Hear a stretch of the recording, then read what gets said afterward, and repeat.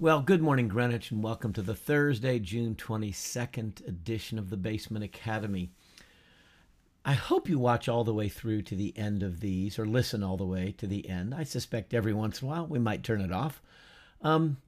Listen through today, if you would, or watch through. I'll try to keep it, within our normal 20-ish minutes. But I want to kind of offer a challenge, maybe an invitation. Maybe that's the better way. An invitation rather than so much a challenge to all who are listening. Okay, so let's begin with our morning psalm. We've read this a number of times.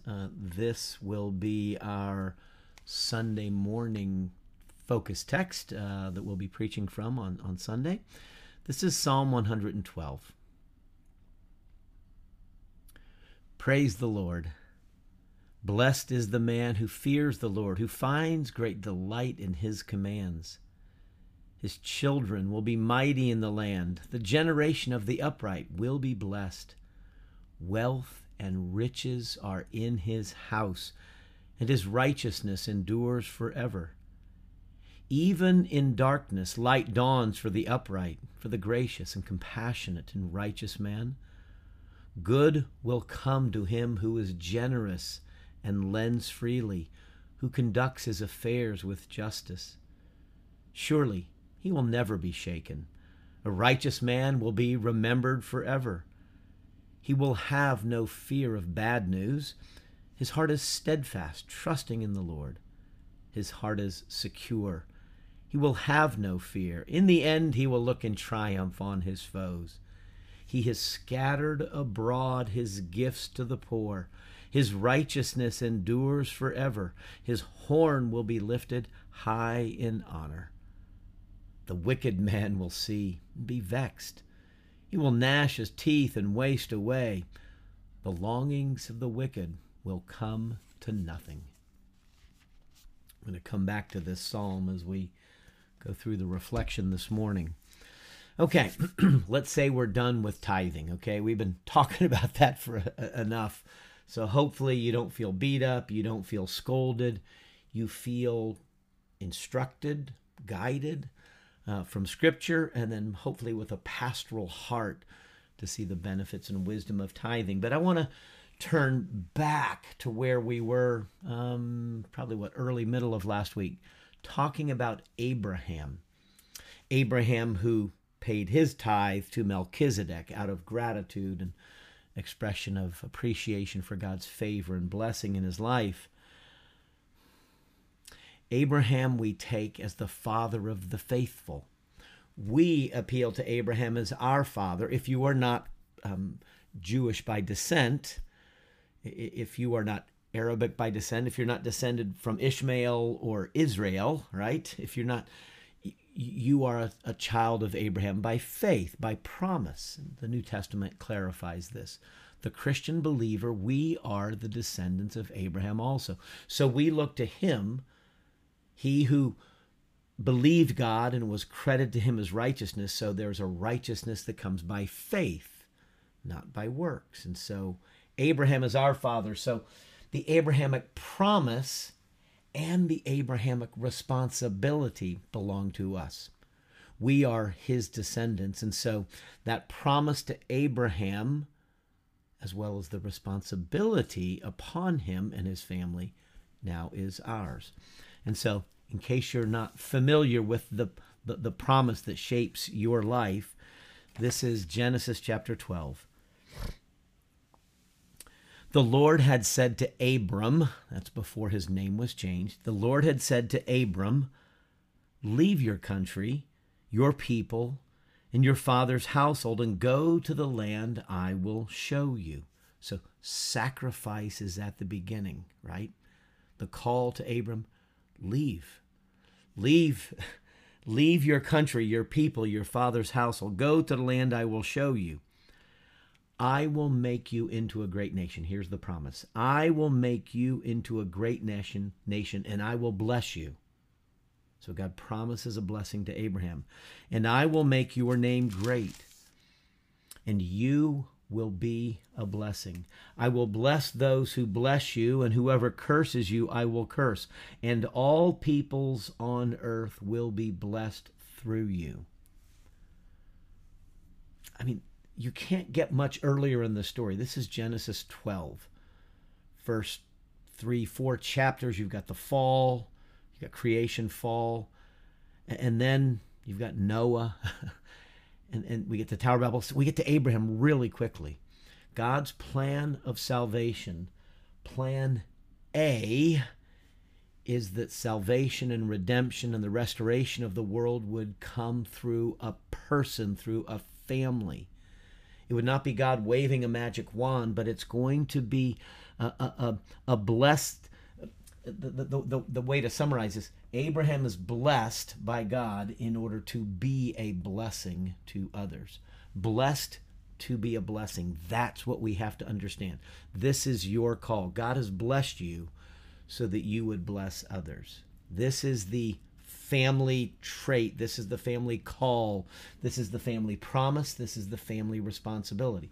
The promise is that we will be blessed. The responsibility is that we are to be a blessing to others. This is plan A. There is no plan B. And so the history of, the story of the Bible is the story really of Abraham's family. Abraham, then Isaac, then Jacob. Jacob's name is changed to Israel. Israel has the 12 children, the 12 sons, who turned into 12 tribes, and so on and so on. And then Jesus comes as a descendant, as in fulfillment of this Abrahamic promise. And that's how Mary understands, as Mary's song recalls, this is fulfillment. So the birth of Jesus is fulfillment. And so as we are joined to Jesus, we come into the family that is blessed, and then we become part of that call to bless others. Blessed to be a blessing. Abraham was wealthy. God intended it to be so. God ordained it to be so. And so, can we catch a vision of seeing our wealth as God sees it? Can we learn to see our wealth from a biblical perspective, from an Abrahamic perspective?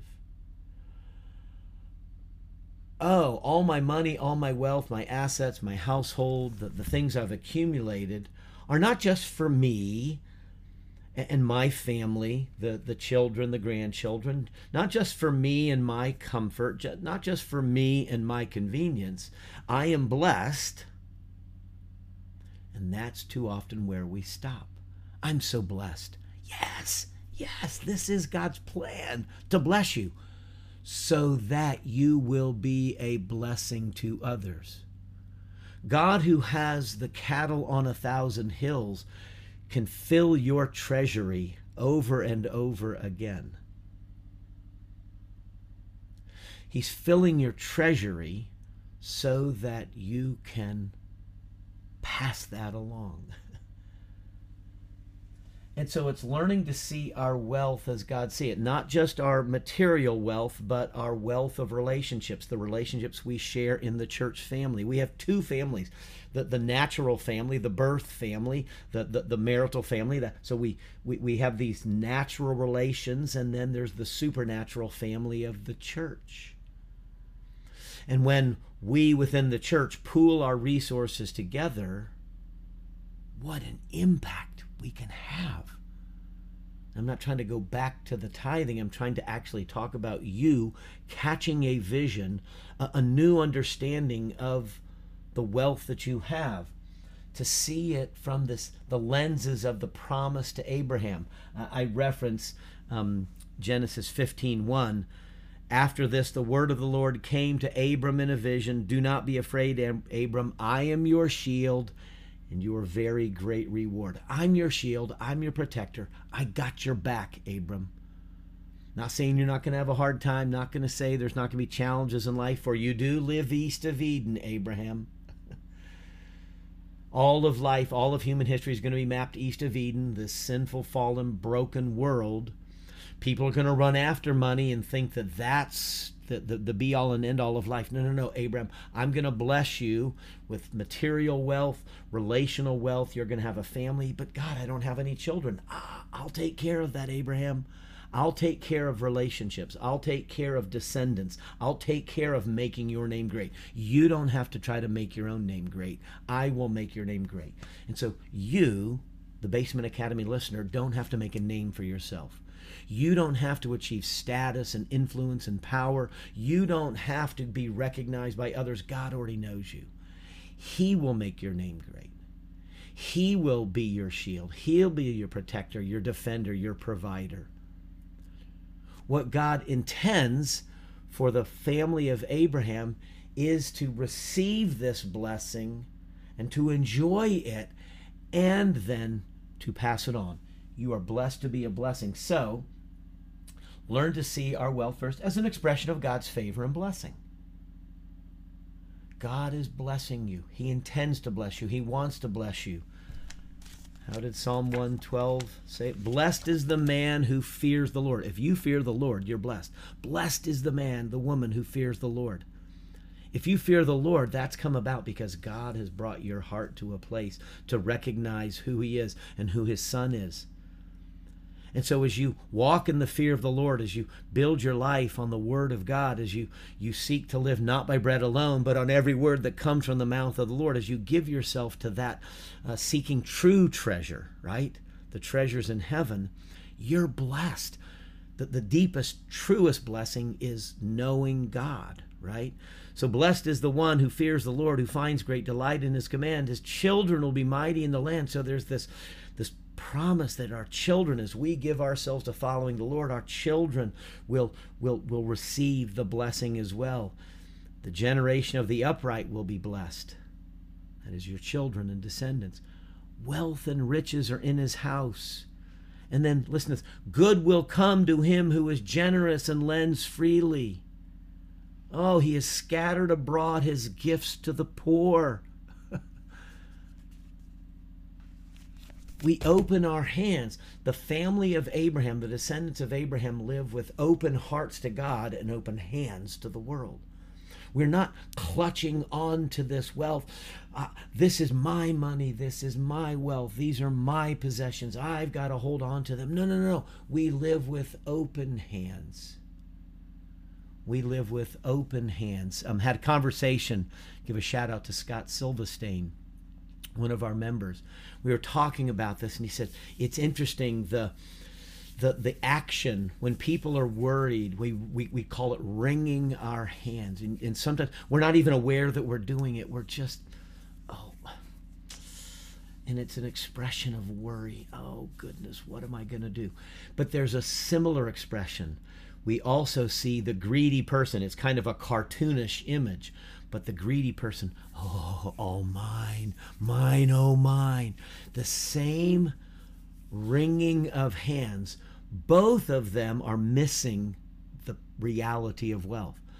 Worrying about our money. God's going to provide for you. There might be times when we're tight. Okay, understand. Live with an open. So don't wring your hands with worry, and don't wring your hands with greed. The posture of the faithful, the people of God, is not to wring our hands, but to open our hands. Wealth and riches are in His house. He's generous and lends freely. He's free with those gifts because He knows, I am blessed. God has promised to bless me, so I don't have to hold on to my money. God is providing for me. And so I live with an open hand, generous and lends freely, scattering abroad His gifts to the poor. What a difference to live open-handed rather than tight-fisted or wringing the hands. And so I love that image. So thank you, Scott, for that. And so we see our wealth as God sees it, first of all, as an expression of God's favor in our lives and His blessing. Blessed is the one who fears the Lord. Wealth and riches are in His house. Then here's the key, the Abrahamic vision. Oh, my wealth, a portion of this is the seed money that God intends to be invested for mission and ministry. Have you ever thought about that? We talk about seed money, right? venture capitalist. You know, you go to a venture capitalist, they will invest their money as a seed money. They want an equity stake. They want a share in this business. Shark Tank is probably the most famous expression that we're aware of on TV. But this work of investing seed money in some venture that offers the promise of return. And so that's the venture capitalist. What about a spiritual venture capitalist? Spiritual venture capital. Some of the wealth that God has given you is intended to be the seed money for mission and ministry in the world so that we participate directly in the restoring of the world. That's the call. When Jesus dies for the sins of the world, he rises in glory and power. He ascends and he says, okay, I'm leaving you. Stay in Jerusalem. I'm going to equip you with the Holy Spirit and you will be my witnesses. God could have done it otherwise, right? Because God is God. He could have waved his magic wand and everybody in the world is saved and the kingdom comes. But he says, no, it's better. We're going to take this Abrahamic vision. We get to participate directly in the restoring of the world. We get to draw close to seeing people's lives changed. We get to experience the joy, the awesome reality of knowing that something I did participated in the blessing and restoration of another person's life. God made us to serve. God made us to extend ourselves and to give ourselves away. He made us to witness with our words. If you've ever shared the gospel and had somebody go, I get it now. You become the conduit through which the Holy Spirit works to bring the message of life and truth to another person. Not all of us have had that experience, but you can imagine it. What a joy to know that your words, the words God supplied to you, through your mouth you shared words, or through your pen you shared words that made a difference in somebody's life, and they became part of the family of faith, and they became saved for eternity. Wow. That's plan A. Plan A is to use us. There is no plan B. And so God uses Abraham's family. We are his descendants by faith. God intends to use us through this wealth, the well-being of relationships, the well-being of our own heart and mind and soul and strength being dedicated to God, and the well-being of material wealth. God chooses us, calls us, privileges us, promises to us, and then gives us a responsibility, the high calling of walking as Christian disciples, and using our finances as part of that fulfillment, but using our money as the seed money to invest in mission and ministry. That's why that vision of everybody at Greenwich tithe, we would have double the budget, and then our decisions wouldn't be, our leadership meetings wouldn't be, how are we gonna find a way to make ends meet at Greenwich this year? We're a little tight. The leadership meetings are gonna be gathered, and we're gonna be, how are we going to spend all this money this year to invest in mission and ministry to transform our community? That's what leadership's supposed to be doing when it gathers.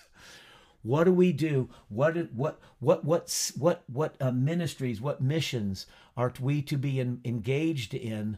Because we have this seed money coming from the family of the faithful. Again, we're just, a couple hundred households, 300 households or so. And how do we take this accumulated wealth, and then how do we invest that for mission and ministry to transform our local communities? And if every church caught this vision, the world would be transformed, right? And so the tithing, I guess I am going back to the tithing a little bit. The tithing is an expression. Abraham tithes, so we see the pattern there. The law of Moses instructs the people of God to tithe, to support, so that the local community would be transformed. Worship would always be going forward. The ministers and the church workers, the Levites and the priests would not be worried about where their next meal is going to come from. They would be free to give themselves to help guide the people. And then the people bring together, and we get involved in mission and ministry. And so this is the challenge, the invitation. I said challenge at the outset. I came back to it. This is the invitation. Who is going to be the next Charles Green at Greenwich Presbyterian Church? And you know Charles Green, right? He's the one, the wealthy British merchant who lived just adjacent to the east, right there, right across from Burwell Road. The lawn, that was his property. And so where Greenwich is was his property too. And he donated these, 6 or 7 acres on which Greenwich Presbyterian exists, the 3 buildings now. He donated that. He deeded that to the trustees of Greenwich Presbyterian Church, that there would be worship and education, Christian education. He declared that even those trees that were in the back, where we ended up building our new building, if they're cut down, they can only be used for the propagation of the gospel, for Christian education, and for worship. And so we made sure that those trees went into the house. Our Lord's table, our pulpit, our choir risers are made out of the white oak that came from the trees there. Otherwise, if those trees were cut down and used for any other purpose, it would revert back to the original owners. There was a reversion clause. Charles Green had the vision to donate the land. He gave away. He opened his hands and he gave. And you and I are the beneficiaries of that. We now know Jesus, and we're growing in Christ, and we're growing in our family relationships, and this community has been gathering, and that little chapel was built in 1857, 58, and he oversaw that. And so who's going to be the next Charles Green? Who's going to donate some land or some property or some money, and who's going to have the vision that outlives ourselves? See, the Abrahamic promise is a generational promise. Abraham died still looking for that city which is to come. We read that in the book of Hebrews. Abraham died still looking for it, but he gave himself to it, and it's God's work through us. So we get to participate directly in restoring the world. We're not going to see likely not going to see the kingdom come in our generation. Christ may return, and hallelujah. But if not, how will we invest ourselves, our prayer, our money, our relationships, our witness? How will we invest ourselves in this generation in such a way that it outlives us and the blessing proceeds unto the generations? And so let me invite you to consider being part of that next thing that God wants to do at Greenwich. Would you be willing to be a Charles Green, to donate property or land or other assets, and do so in such a way, and put some clauses on it, right, as he did, to commit that this is only going for the propagation of the gospel unto the generations? Thank you for watching all the way through. I hope it was worth it for you. We'll pick up again tomorrow, probably tease out some more thoughts around this, but let's close with prayer. And so, Father, hear our prayer.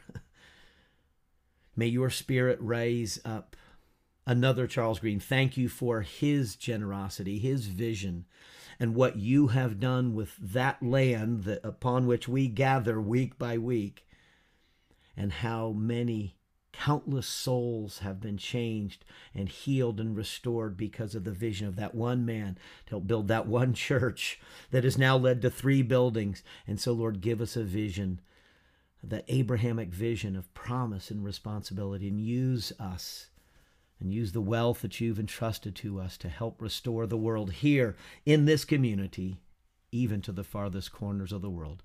For we make our prayer in the name of the greater Son of Abraham, even Jesus our Lord, who taught us to pray together, saying, Our Father, who art in heaven, hallowed be thy name. Thy kingdom come, and thy will be done on earth as it is in heaven. Give us this day our daily bread, and forgive us our debts as we forgive our debtors. And lead us not into temptation, but deliver us from evil. For thine is the kingdom and the power and the glory forever. Amen. May God bless you with wealth and riches in your house so that you can participate in the restoring of the world. May you know that Abrahamic promise and blessing this day and forevermore. Amen.